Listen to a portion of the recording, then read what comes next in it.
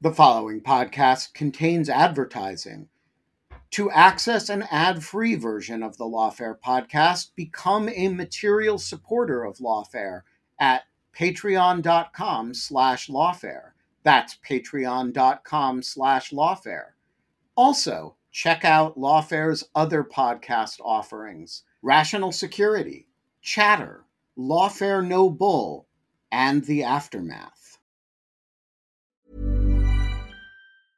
Jewelry isn't a gift you give just once. It's a way to remind your loved one of a beautiful moment every time they see it. Blue Nile can help you find the gift that says how you feel and says it beautifully, with expert guidance and a wide assortment of jewelry of the highest quality at the best price. Go to BlueNile.com and experience the convenience of shopping Blue Nile, the original online jeweler since 1999. That's BlueNile.com to find the perfect jewelry gift for any occasion. BlueNile.com.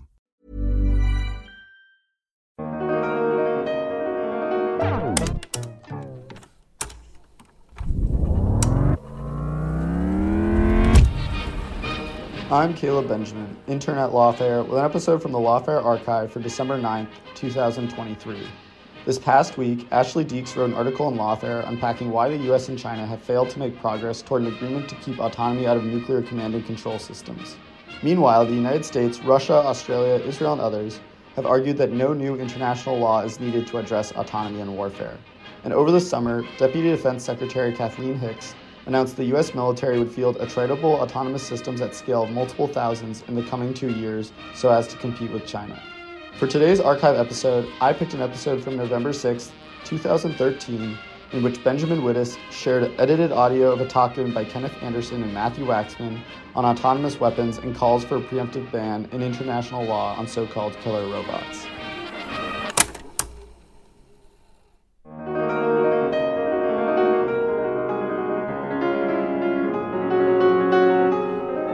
Hello, and welcome to the Lawfare podcast. I'm Benjamin Wittes. Today on the podcast, the second installment in a series of presentations made at the Hoover Institution on October 25th to a group of distinguished journalists Hoover gathered for a media colloquium with its Task Force on National Security and Law. This presentation was given by two people who need no introduction to Lawfare readers, Matt Waxman, who speaks first, and Kenneth Anderson, who speaks second. It deals with autonomous weapons and the calls on the part of human rights groups for a preemptive international law ban on autonomous lethal firing power. The discussion is, once again, edited both for length and because not all of the journalists present consented to have their portions of the audio used. Great. Well, thanks very much. So this is not a talk about armed drones or UAVs per se, but it does look back on the last 10 years' history of drones in order to draw some general lessons for U.S. policy and then apply them to some future weapon technologies that Ken and I have been studying. And before talking about those future technologies, let me begin by emphasizing three general points. The first is that historically it's often been the case that new weapon technologies give rise to fears that their emergence, their deployment on the battlefield will destroy the existing legal and ethical constraints on warfare. It'll tear down the existing ethical edifice that governs battlefield activity, and this raises questions whether they should just be banned outright. This has been a story with some technologies going back centuries: the crossbow, the submarine, the bomber airplane, and so on. Rarely do proposed bans of these new weapons work, especially if at least one side sees them as very effective. And often, I think, in retrospect, these worries about new technologies undermining the law and ethics of warfare turn out to be, prove in hindsight, to be overblown.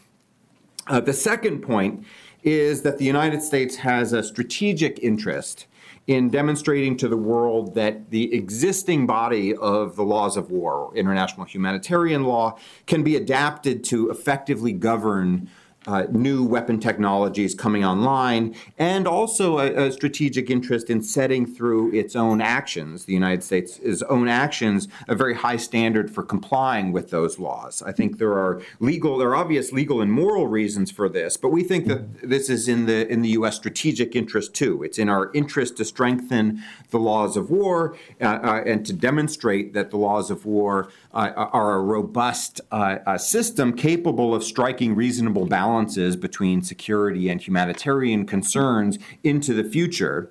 And I think these objectives also are important to sustaining domestic and political support for our military actions, to raising costs to our adversaries or rivals who might try to gain an advantage by violating those laws, and so forth.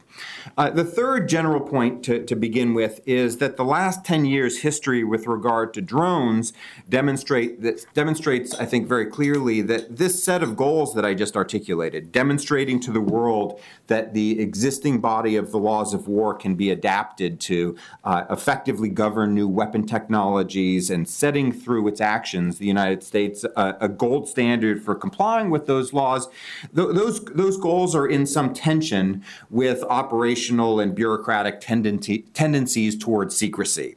I think it's hard to get this balance right and to get the right, to calibrate the right balance between a desire to prove the utility and compliance with the laws of war and the desire to maintain operational secrecy, in part because even if you buy into our proposition that shaping international law is a core strategic interest of the United States, when it comes to day-to-day operational decisions, those goals it's always easy to see those goals as distant and diffuse, whereas the imperatives of secrecy seem much more immediate and tangible. And so while I applaud President Obama, for example, for a number of the speeches he's given, the kind of presidential and cabinet level speeches that we talked about in the last session are helpful, but they don't get this done. The Obama administration is not nearly as transparent on these matters as it thinks it is. My own experience working inside the government, including on presidential speeches regarding counterterrorism policies, for example, is that you always think on the inside that you're being a lot more transparent than you really are. I think the kind of agenda that Ken and I are talking about requires a much more sustained effort and requires getting into a level of detail about operational practices that the U.S. government, including the Obama administration, has been very reluctant to do. So, for example, I think the United States could be doing a much better job of communicating about exactly how it avoids collateral damage, how it assesses collateral damage after strikes, and so forth. And as a result, the United States has largely lost control of the public and international debate about drones. I think the latest reports from human rights groups this week help to show that. So with those three general points about technology and U.S. interests in the laws of war, let me sort of pivot and look to the future a bit and talk about some technologies, in particular autonomous weapon systems that Ken and I are interested in, because I think those lessons of the past can really help guide us in thinking about a policy for the future.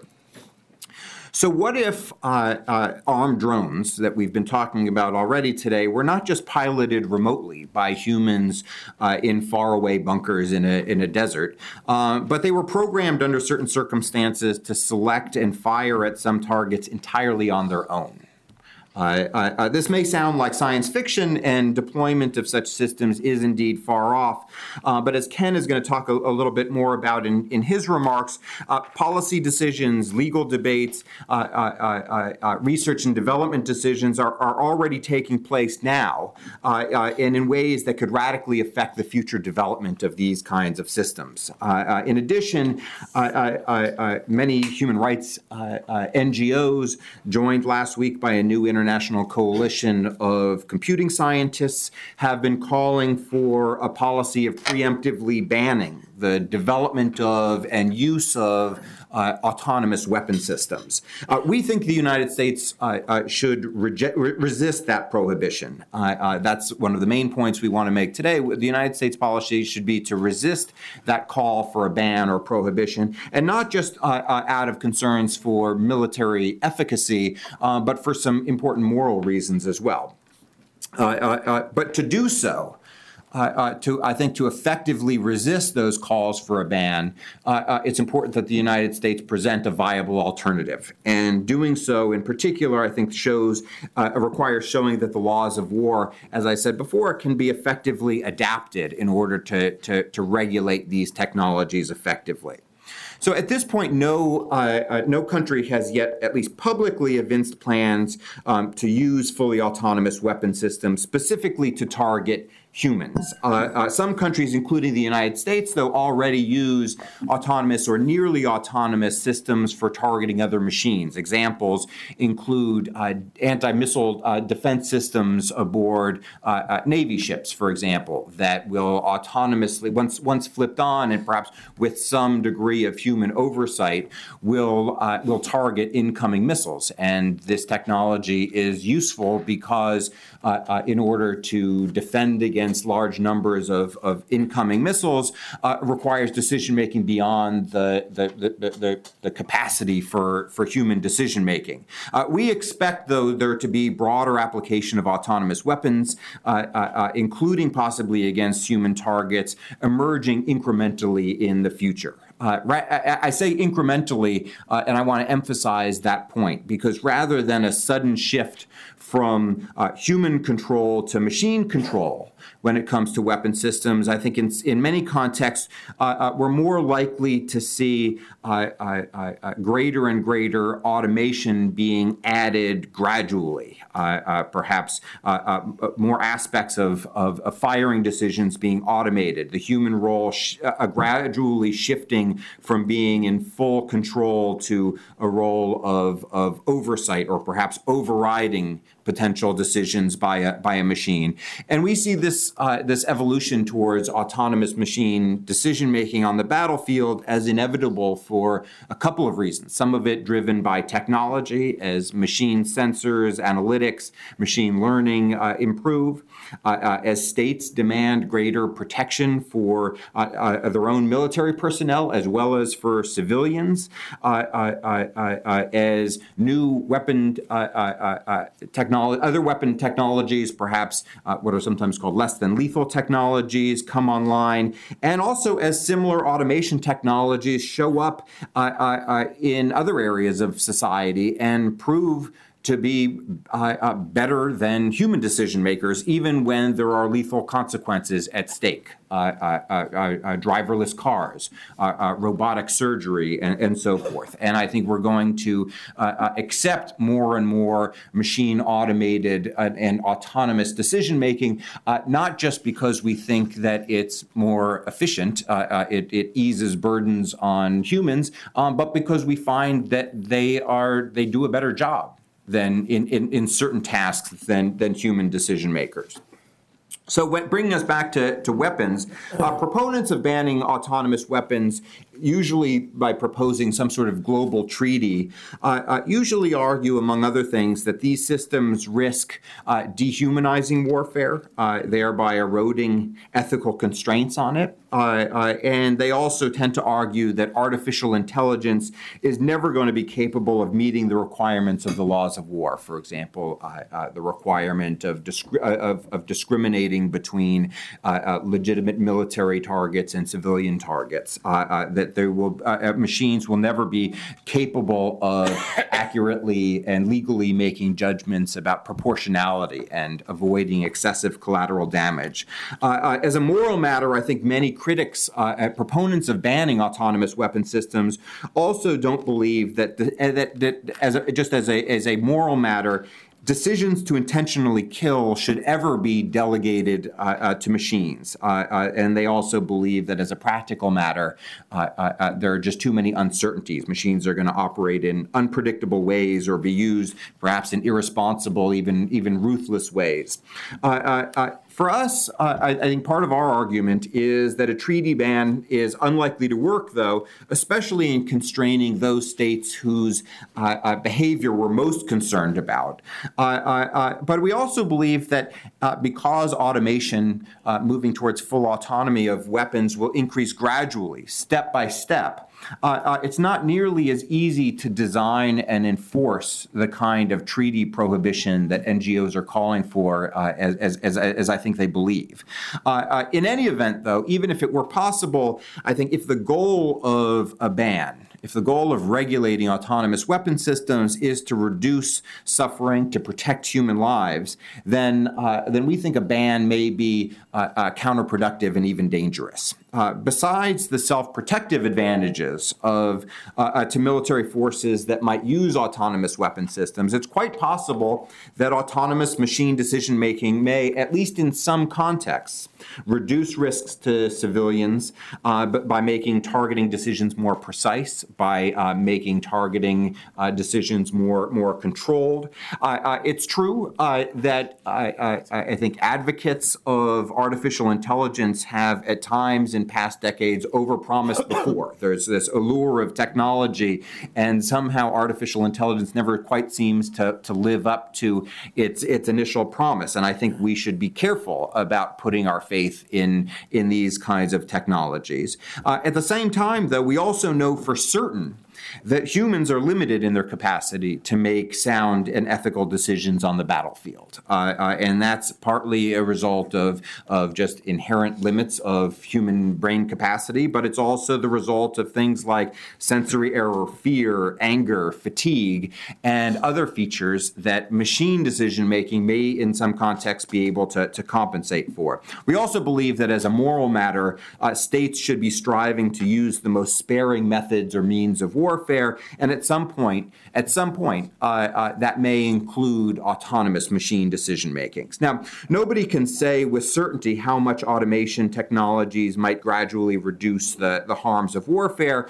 Our argument, though, is that it would be morally wrong not to seek such gains if they can be had. The idea of sort of cutting off research and development into these systems before we even know how effective they can be or not. Now, to be very, very clear, our argument here is not that autonomous weapon systems warrant no special regulation or that the United States should heedlessly rush to develop them. I think that's been one of the perceptions of U.S. use of drones, is that we deploy and shoot first and then ask questions about ethics and law later. And I think what Ken and I have argued at length in a policy paper is that a much better solution than a global ban is to adapt the existing laws of war to deal with autonomous systems. How would we do that?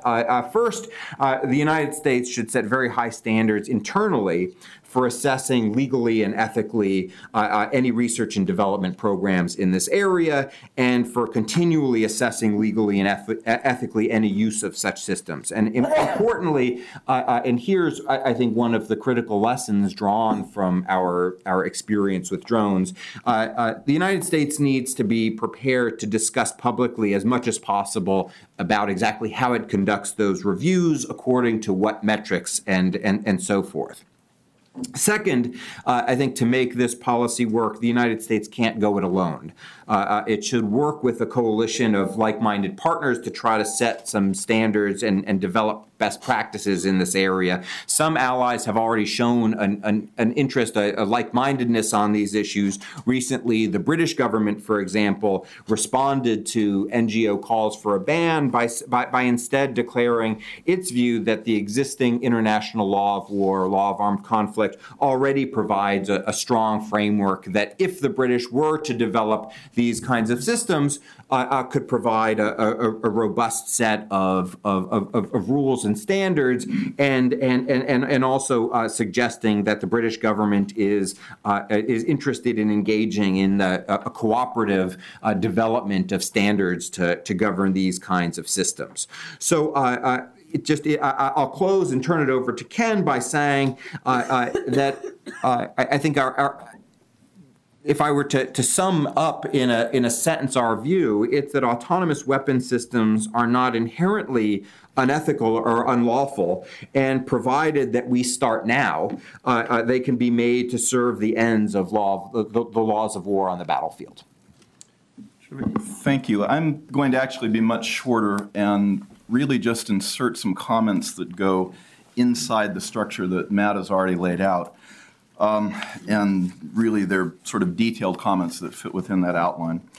So the first of these is to emphasize this incremental point, to emphasize that, for example, drones that are a remotely piloted vehicle today are gradually becoming more automated as the technology advances.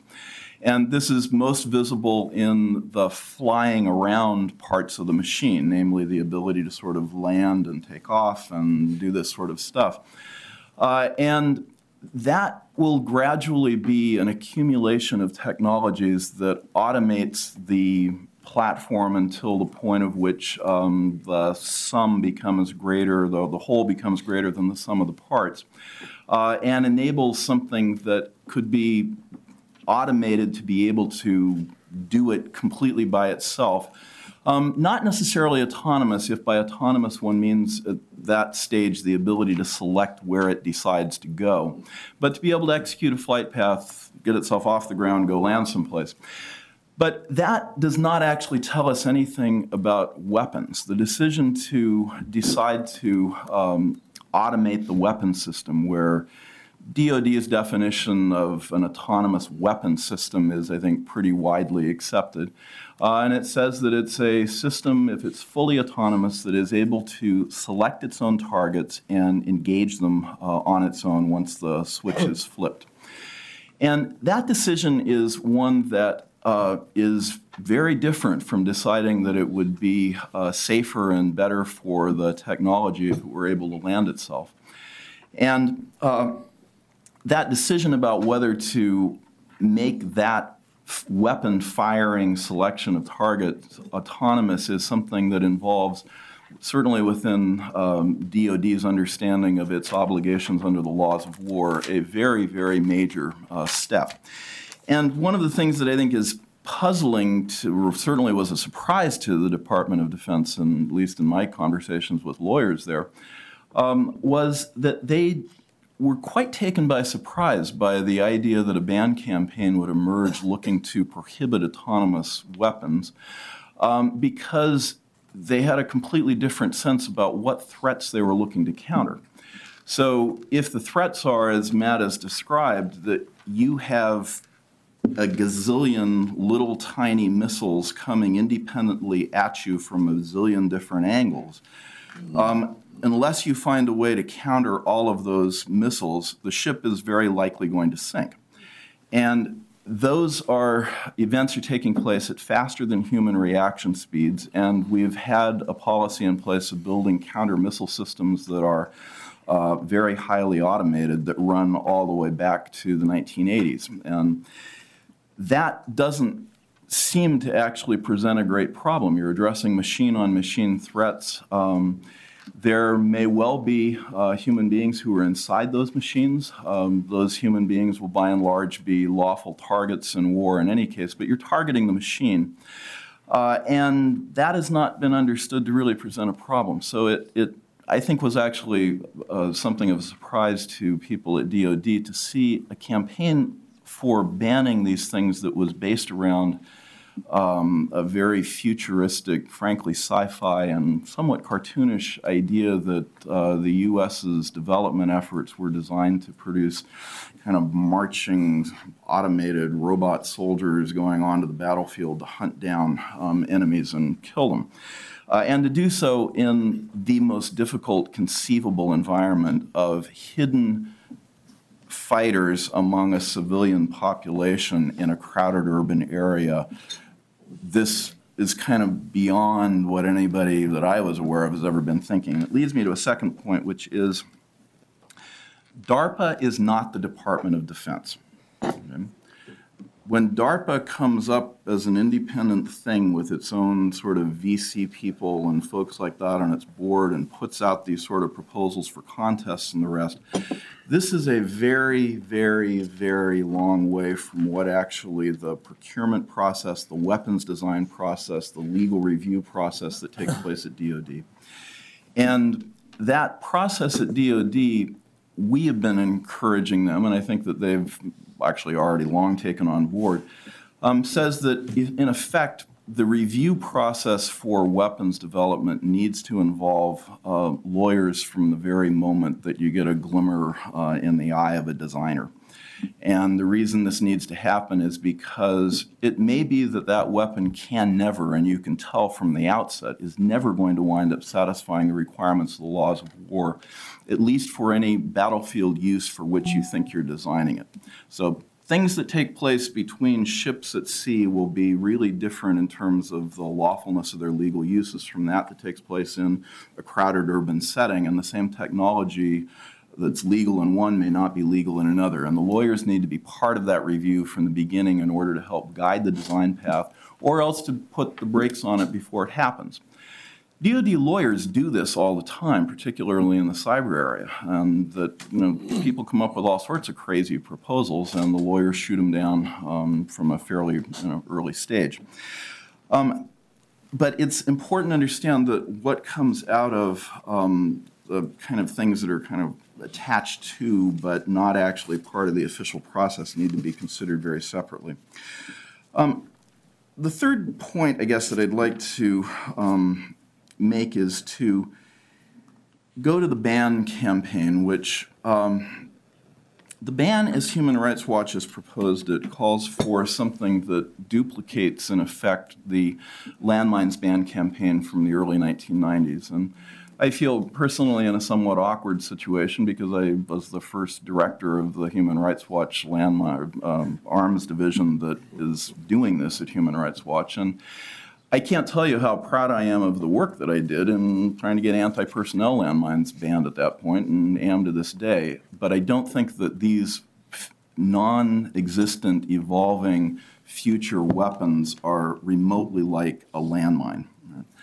Landmines, we know what the technology is, we know what the capabilities are, we know why it's an indiscriminate weapon, and there are no trade-offs except for maybe some amount of force protection when you do it. And this could not be at a greater contrast to the kinds of technologies that we don't know where things are going to go. We don't know what the trade-offs are going to be in terms of the ability to more precisely target, the ability to reduce the harms on the battlefield.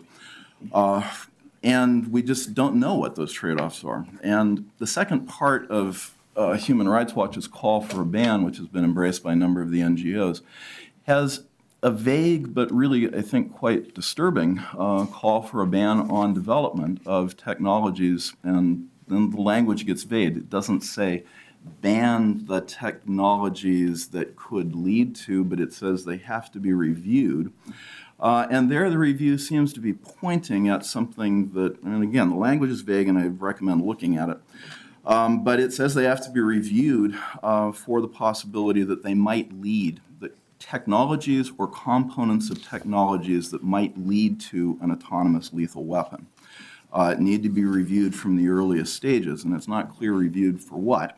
But I think the question that arises here is why one would want to ban things in research and development where there could be enormous gains for battlefield reduction of harm to everybody involved. Why would one want to do that? My guess actually is that it's because it's been modeled on the idea that these robot weapons should be understood in the way that bioweapons are understood. And you need to get a hold of the graduate student in the bioweapon area who's got his or her hands on a genetic machinery and has the blueprint for smallpox. And the moment that that grad student even starts to get close to anything remotely like that, and you need to put the kibosh on that and kind of end it up front. And that's because it's self-replicating. But the robots we're talking about are not self-replicating. We're talking about technological paths where there can be enormous beneficial effects in terms of controlling harm on the battlefield. It may be that we never get to the point that any of these things, insofar as they're involved in either directly targeting humans or targeting humans in civilian environments, we maybe never get even close to the ability to actually flip on the weapon and tell it to go do its thing. But we also don't know how close we will get to that, and in leaving humans still in the loop to be able to help monitor and be on the loop or in the loop for those processes, we actually achieve a sort of combination that turns out to be fantastically more precise and fantastically safer. Now, the two other things that I guess I'd say would be this form of ban cannot work because the technologies that are going to be at issue for making a weapon system genuinely autonomous are going to be pretty much identical to the technologies that will be spread throughout the civilian area. Self-driving cars, the robotic surgery, I mean, just the list goes on and on. And I think if it turns out that those technologies play out as people are hoping they will, and I haven't the faintest idea, I don't know how far they'll get. But if it turns out that those automation technologies turn out to be vastly more effective in the self-driving car area, for example, it's, I think, pretty difficult to imagine that a future generation that has grown up with the cars driving themselves around and we see visible increases in safety and people understand and accept that, it's impossible for me to imagine that they're not going to both be comfortable with but also demand on practical but also moral grounds that these technologies at least be made available to see whether they can be adapted to make war a less harmful thing as well. And so the question of the spread of these things into civilian technologies also raises an enormous moral question. Should you be cutting off the development of these things before you know what it is they can offer in an environment in which these things are going to be widely adapted for civilian uses in many ways? Weapons can be thought of as different, and I do think of them as different in the sense that the decision to affirmatively direct, aim, and kill somebody does seem to me to be different morally from the decision that one commits over to an elder care robot to have to decide when to call 911. One of these involves an intention to actually intentionally kill somebody. The other one is really an attempt to save somebody's life and has to make decisions about what the thresholds for acting are. From the standpoint of programming the actual machine itself, it's not really clear that those aren't essentially the same kind of decision-making behaviors. And the reason is that robots don't have intention, they've got behaviors, and those behaviors are programmed. So I think I would wind up saying that there's actually a moral obligation to both shape the regulation of all of this stuff in ways that is going to wind up being protective of people on the battlefield, and also to enable us to use these kind of technologies more broadly in society, and that to fail to go down that path from a fear that it turns into a kind of killer robot scenario is, I think, actually quite mistaken. And the last point then is a plea to myself as well as everybody else. When Matt and I first wrote on this subject, we entitled the paper something that referred to robot soldiers. We are as in love with sci-fi in this area as everybody else is. We cannot resist the impulse to frame this all in terms of the Terminator. We, like everybody else in this, I went to deliver a speech to people telling them not to refer to sci-fi and immediately raised Asimov's 3 laws. I could not control myself. And I think that many of us are in that situation, but I'd like to suggest that at this stage, those of us who write in this area need to sort of take a step back and ask ourselves whether the reach to sci-fi future technologies and to sort of works of the imagination in this area brings with it such a sort of structure of the ways we automatically fall into a Philip K. Dick novel, right? Every time we sort of go down this path, but that's not where the technologies are. They're at really boring places about automating this little bit and that little bit. And the real task of the lawyers is to try and see whether that, in that context, is going to be within the law. And it's just nowhere near as imaginatively exciting. But it is, I think, how one winds up achieving over the longer term the effective regulation of these devices without attempting to smother the technology from the beginning. So I guess my last plea is no more sci-fi. Life is full of what-ifs. Some awesome, like what if AI could fold your laundry? And some, well, less awesome, like what if you have unexpected medical costs? United Healthcare can help get you covered with Health Protector Guard fixed indemnity insurance plans. They supplement your primary plan to help you manage out-of-pocket costs. No deductibles, no enrollment periods, and especially no more what-ifs. Visit uh1.com to find the Health Protector Guard plan for you. Millions of people have lost weight with personalized plans from Noom. Like Evan, who can't stand salads and still lost 50 pounds. Salads generally for most people are the easy button, right? For me, that wasn't an option. I never really was a salad guy. That's just not who I am. But Noom worked for me. Get your personalized plan today at Noom.com. Real Noom user compensated to provide their story. In 4 weeks, the typical Noom user can expect to lose 1 to 2 pounds per week. Individual results may vary. Spencer's going to start us off. Yeah, a couple different questions. First on area of focus, I'm surprised you guys didn't discuss any of the actual hardware that you do see sort of encroaching into this. First, this discussion sort of at least implicitly categorized drone technology and autonomy within one framework. But you're seeing, at least in terms of the actual weapon system, the greater autonomy advancement is in missile technology. And to some degree in the transformation of particularly small UAVs into something that's more like a missile than it is an airframe.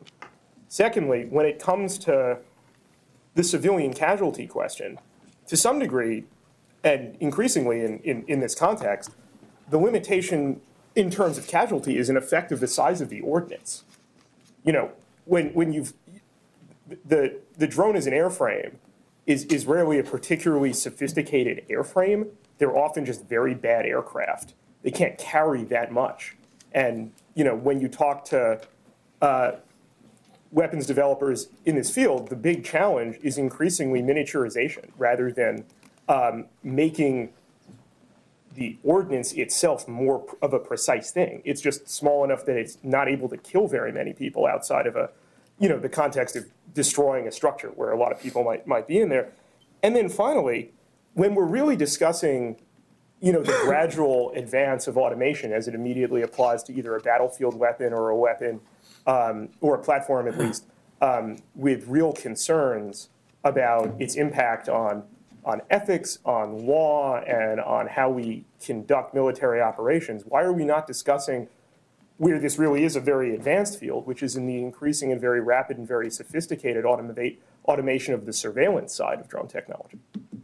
Yeah, actually, I don't think I disagree with any of that, actually. You shouldn't. It was brilliant. I would be the last to deny it, Spencer. And the reason, actually, speaking for both of us, I guess, the reason that we've actually not emphasized the hardware in this presentation, or even in what it is that we write about this, is we think that the writing often tends to focus on the hardware without really paying attention to the granular level of regulation and legal review that is the part that would actually constrain it in any meaningful way. And we think that that is simply much less well known. It's also, and I wouldn't leave the sort of our plea to the Department of Defense for transparency. When we launched into this, we wrote an initial paper before the ban call came out that was essentially directed at DOD and saying, you guys have got to be a lot more transparent about this if you want to bring anybody along in this process over the long term. And still think that that's an enormously important part. So from, I guess, our standpoint, we think that what needs to be focused on in the public eye, and certainly what we bring best to the table, is the ability to sort of get people to think about what granular gradual legal regulation looks like, what weapons review looks like, how you have to sort of consider these things, rather than thinking 50 years down the road or 100 years down the road to something that doesn't yet exist. What does it look like in terms of this now? So I don't think we disagree about that. Second, I do agree that the miniaturization and, or maybe I could put this another way, the notion of many UAVs are starting to look in a certain sense like a missile of some kind. Another way to think about this would be that we're not actually trying to improve the UAV so much as we're trying to improve the Tomahawk missile, making it smaller, making it more precise. And it's quite true that missile technologies for a long time have been, it's the fire and forget concept. You hit the button and then it's going to go off and go wherever it's supposed to go. And the question of whether one builds into that some further capacity to be able to decide on the way there what target it ought to pick, that is a very big legal crossroads, and one that I think the standards actually are and really should be very, very high for that. And on the increasing surveillance issue, I completely agree. I think, and we are not focused on it in part in this particular paper because the ban took us by surprise, and it's a ban about weapons and lethal use of weapons. But I completely agree about the surveillance question. So I would just add, we were focusing here also on autonomous lethal machines. I think your question also gets at the inevitable fact that different technology streams are going to come together. So, for example, as we build more and more automated and ultimately autonomous machines, we're also going to see evolution in ordnance and what it is that the payload that's being delivered. So, for example, it's not just that we're going to see more and more automated machines capable of delivering a 500-pound bomb, but we may end up with highly autonomous machines that are able to deliver disabling weapons, for example, that need not kill. Carol, what are your concerns about the spread of this technology for automated lethal weapons spreading to terrorist groups and rogue nations? Short of constraints on the development of these new technologies, what can the Western countries or the benevolent countries do to prevent these weapons from being obtained by people who have really bad intentions? I'm very nervous about it, in part because it's inevitable. I think there's often, I think when it comes to weapon technologies, there's often too much emphasis placed on the idea that if the United States would keep these technologies in the box, that somehow they wouldn't spread globally. I think these automation technologies, including weaponized ones, are going to spread inevitably, in part because, as Ken says, autonomous weapons or automated weapons, the basic technology there, the sensors and integrating sensors with analytic capabilities and that sort of thing, are not that different from the commercialized versions of systems that would perform elder care or drive cars, et cetera. So I think the idea that you would keep this technology in the box if only the United States wouldn't deploy it, I think is a false path. Better, therefore, to think about, with some inevitable development and spread of technology in this area, what kinds of rules can the United States help set up and enforce? And that's what we're talking about doing through the laws of war, and especially by demonstrating in as transparent ways as possible a set of best practices that we adopt internally and ideally in cooperation with like-minded allies that basically set a standard for behavior and use of these systems. I think it's inevitable that automated systems, ultimately autonomous systems, will be used by others. One of the things that we can do is try to set up a system of law and norms that allows us that puts us in a better position to condemn those practices and raise the cost others using them outside of these rules. Next new question is Bill.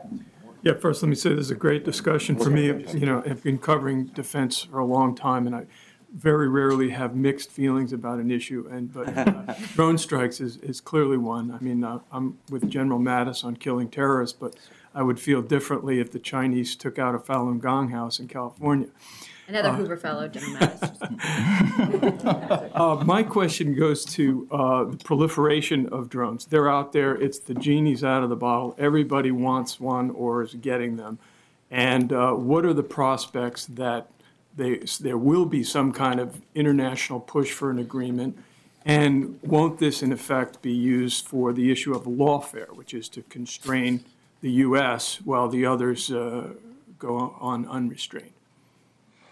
Yeah, I mean, I'm not hopeful for when it comes to constraining through law the proliferation of armed UAV technologies. I mean, when we look back at our early, 2001, 2002 armed drone operations, right? It was a surveillance drone that we, taped a missile to. And these are not difficult technologies for hostile actors, whether state or non-state actors, to develop on their own. It's hard to develop highly accurate ones. It's hard to develop systems that also have the intelligence, infrastructure, support, logistics, et cetera, that we have for waging, I think, a steady and very broad campaign. But the technology for sending over the border a bomb, a missile, I think is a very, very easy technology, and one that I am not hopeful that things like export controls or something like that would be very, very effective at restraining. I think it's too easy to. I think the technology is actually a pretty easy technology. I think when I don't know exactly what form this is going to take. But when I hear presentations about drone technology proliferation, I wish I heard more. I wish I knew more about what the counter drone technologies are that are being developed. Because, I'd like to look at the lessons of history. And, one of the lessons of history in military technology is there's this constant race, right, between offensive and defensive capabilities, and new technologies drive a demand for counter technologies. And I think we're going to see that. I don't know in exactly what form, but I think we're going to see that in the drone context, in terms of being able to shoot them down, in terms of being able to jam them, and so forth. So I think, I guess the bottom line is, I think the solution to the proliferation and the danger that drones pose to us and our allies will more likely be found in the form of technological counters than legal ones. That said, I think part of the enterprise that Ken and I are talking about is to develop and promote a set of rules that raises the political costs, the diplomatic costs for those who violate those rules. And then I'd finally just add another sort of a technology point. This goes back to Spencer's earlier comment. In my mind, what scares me more than just the proliferation, the sort of horizontal proliferation of drones, what scares me more than that is the miniaturization of them. The fact that they will become more and more difficult to detect, I think, is scarier than just the sheer proliferation of unmanned aerial machines that can carry a destructive payload. And so in that regard, I think that we actually need to be going after, Spencer, your former boss, Chris Anderson, and do-it-yourself drones, because, of course, this is... How can I enlist? Let me know. Chris Anderson left Wired magazine as the editor and created a company that specializes in hobbyist drones at the small level, but this is, in fact, advancing by leaps and bounds the miniaturization questions that Spencer rightly raises. The other thing I would add to this is a slightly different point about the proliferation, but it goes to the point about China decides to hit some target. And this is often framed as a kind of admonition to the United States. You're going to regret, you reap what you sow. You're going to regret having permitted all of this. And I think that that's actually quite unfair to the U.S. government in this regard. It may be that if others were acquiring these systems, it would want to tighten up the rules for everybody. But the U.S. does not actually see its use of drones, targeted killing, and these things as special pleading on the part of, say, the superpower or whatever that is.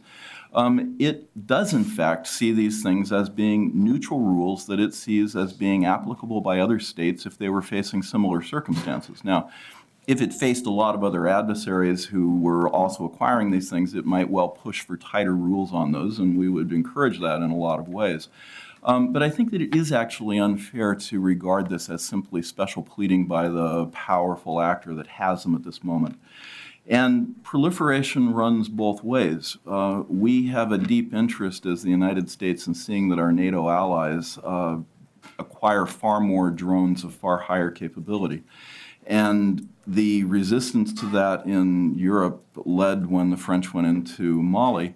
They had 4 drones, one of which was inoperative, and the newly installed socialist foreign defense minister said in a speech, incomprehensible, that an aeronautical, I'm quoting one of New York, is that your article that I'm quoting?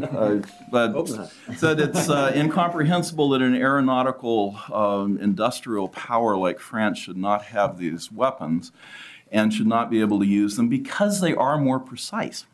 And this was the lesson of Libya when New York Times reporters come up with this list of civilian casualties, none of which I could tell from sort of the initial description of circumstances raised a sort of law of war problem. But in looking at that, thought it's very hard for me to believe that had the targeting not been done with drones, that list would have been a lot shorter. And so we actually need the proliferation of these technologies insofar as we actually believe that they are more precise and are capable of reducing the harm if a party is actually interested in doing that. And a follow-up on the lawfare part. There's a debate here on drones. Do you anticipate the UN or some international organization using lawfare to try to constrain U.S. drone development? What do you think? I mean, I think we're already seeing. The term lawfare is thrown around a lot. Means different things to many different people.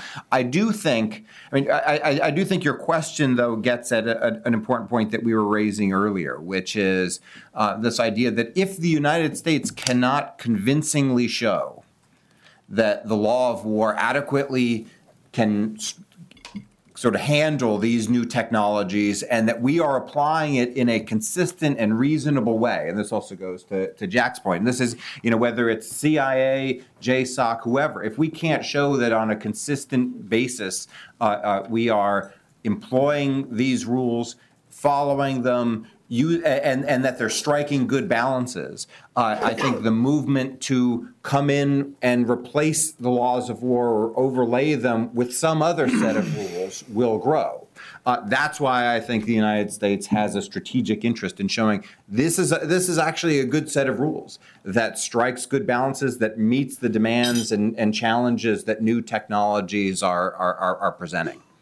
Do you have something to add, at least? Or? Well, I was just wondering if you could expand on what you started in the earlier part of the discussion about like the more scarier aspects of autonomous selection of targets. And at that point, when you have the proliferation of these type of technologies and we're using them and they're using them, and I think it almost kind of dehumanizes the whole idea of war and makes it more of an easier choice. Mm-hmm. And probably there's proliferation of war in that sense when the cost to us and to the it seems pointless in one sense if there's no cost to either side except financial if you're developing these technologies. that's when I think the proliferation of war and the desensitization of it is the scarier aspect.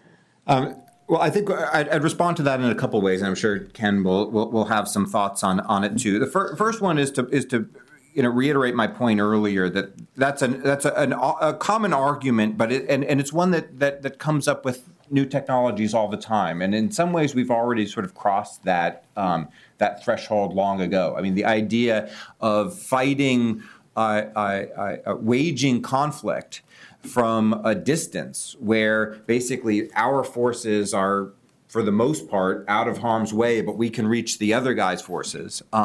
That's a feature of air power. That's a feature of cruise missiles. This was an argument about the crossbow and the concern that, honorable warfare was fought face to face. There is no obligation I think, ethically or legally, to put yourself in harm's way when waging a war. I think the idea of finding technological ways that permit you, that enable you to hit the other guy without being hit. Not only do I think that's a legal and ethical way to wage war, but it's one that we ought to be supporting. Now, there's a concern, though, I think that you're getting at, that if you lower the cost, the cost too much of using force, that we then kind of overuse it. And that's I have a few responses to that. I mean, the first point is I'm not sure that casualties are currently what's holding us back from using force in faraway regions, because we can do so with piloted, remotely piloted drones. Taking the pilot out of it, I don't know, changes the cost to us in a significant way. But I'm also, I think if we want to get the right policy balance right of when is the use of force appropriate, right? When should the United States intervene to deal with humanitarian crisis? When should the United States or other states use military force in order to deal with threats? I think trying to kind of micromanage the development of technology as a way of getting at that broader policy problem is very unlikely to strike the right balance. And indeed, while it's possible that new technologies would enable low-cost interventions in some circumstances that we think would be terrible, they may also enable us to intervene in low-cost ways, in ways that would do great good. We may be able to deal with humanitarian emergencies through automated technologies that we wouldn't otherwise be able to deal with effectively, for example. And I guess the only follow-up I'd make to that would be that this is part of a sort of general argument about that these technologies make the resort to force too easy. And I think that the problem with that argument is, first of all, that easier is not the same as too easy. And knowing that it's in fact easier, which in fact these technologies do, is not actually an answer to the question of whether it's too easy. Because I think the answer to too easy depends on whether the use of force that you're contemplating doing is lawful, whether it's ethical, whether it would meet the requirements of just war and these various things. And so the answer to too easy is not a sort of an economist balancing game, a sort of efficient equilibrium. It's a moral question of whether the use of force that you're contemplating is justified. And if it is justified, then you are justified in doing it in a way that protects your people, because you are doing it in some fashion because you reasonably believe that you are acting in self-defense, and it's not an obligation to sacrifice yourself in the process of defending yourself. You have to do that consistent with what the protection of civilians is all about. But the idea, I'm increasingly surprised at some of the arguments that are made toward the banning of killer robots and the rest that say honorable human beings fight Homo sapien against Homo sapien, and think, no, actually they don't. A side that reasonably believes it is the just side is not required to go into sort of combat on equal terms with the other side in this. It's required to do so in a way that protects the civilians. And we also admit that each side is able to make its own judgment about whether its side is just, because we're not able to sort of settle that. We're not God. But we do wind up saying that you aren't required to sacrifice yourself and put yourself into an arena to fight on the same terms as the other person. So I think that it's actually quite a troubling moral argument that we somehow have an obligation to expose our soldiers to risk in order to put their own political leadership under pressure not to overuse force. That's holding them as hostages, right? That's holding our own military people as hostages against the behavior of their political leaders, and I don't think you can run those two together. The decision about whether it's right, proper, just, legal to use force has to be kept separate from the question of whether you, once you're committed to doing that, do so in the least harmful way, including protection of civilians and protection of soldiers. Reggie Silver. I just wanted to ask about one of the objections you mentioned in your writing, which I thought was intriguing, which is that, well, if there were a war crime, we wouldn't know who to hold responsible. And I just wonder how you think about that. So this raises the question of accountability and liability as well. And I guess I'd say that I'm very sympathetic to this argument, because I think that one of the enormous protections that arises out of the laws of war is the notion that one holds people liable. And as is true in tort systems and product liability systems and the rest, there are forms of liability, but they're going to be really different because it somehow doesn't really seem quite right to hold the programmer responsible for a war crime in which the system could not reasonably have been said to have anticipated the kind of situation it was put in. And so the question of whether the human being disappears from the loop, so to speak, in all this from a liability standpoint, I think is a very live question. That said, I think the question of automation and autonomy and machine decision-making that does take the mechanisms that we use to hold people who are conscious, intentional, conscience-bearing actors accountable, but which don't apply to a machine, I hesitate to remove those until I see a pattern of the machine simply being able to do it in brute fact better than the human beings. And accountability is not actually an end in itself. Accountability in the war setting is a mechanism by which war crimes, liability, locking people up, all of these things are mechanisms by which we attempt to get actors in the battlefield to essentially meet the required levels of protection for civilians and those kinds of things. And it's not an end in itself. If it turns out, and I make zero prediction about this, that certain kinds of technologies enable one to achieve simply overwhelmingly better results in terms of safety, even though the individual accountable actors disappear, I'm good with that. And we do it all the time with technologies in domestic life. If self-driving cars turn out to be a better machine technology, we're not going to wind up going back and finding that individual programmer and charging them. I mean, we may have different kinds of mechanisms and insurance and all sorts of things like that, but at some point we wind up saying it's not an end in itself to hold somebody accountable. The end is actually the net increase in safety, and if the machines can do it better, and I have no idea whether they ever would, at some point I think that we're right to sort of make that move.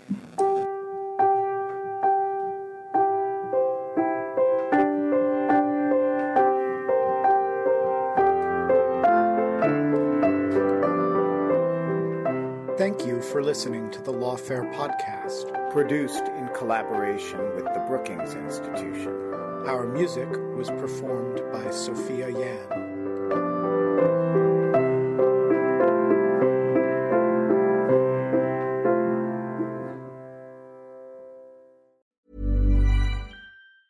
Planning for your next trip? Elevate your travel style with Quince. Quince has all the jet-setting essentials you'll want for your next getaway, like European linen, premium luggage options, buttery soft Italian leather bags, and so much more. And it's all priced at 50 to 80% less than similar brands. Plus, Quince only works with factories that use safe and ethical manufacturing practices. Pack your bags with high-quality essentials you'll be wearing for vacations to come with Quince. Go to quince.com/trip for free shipping and 365-day returns.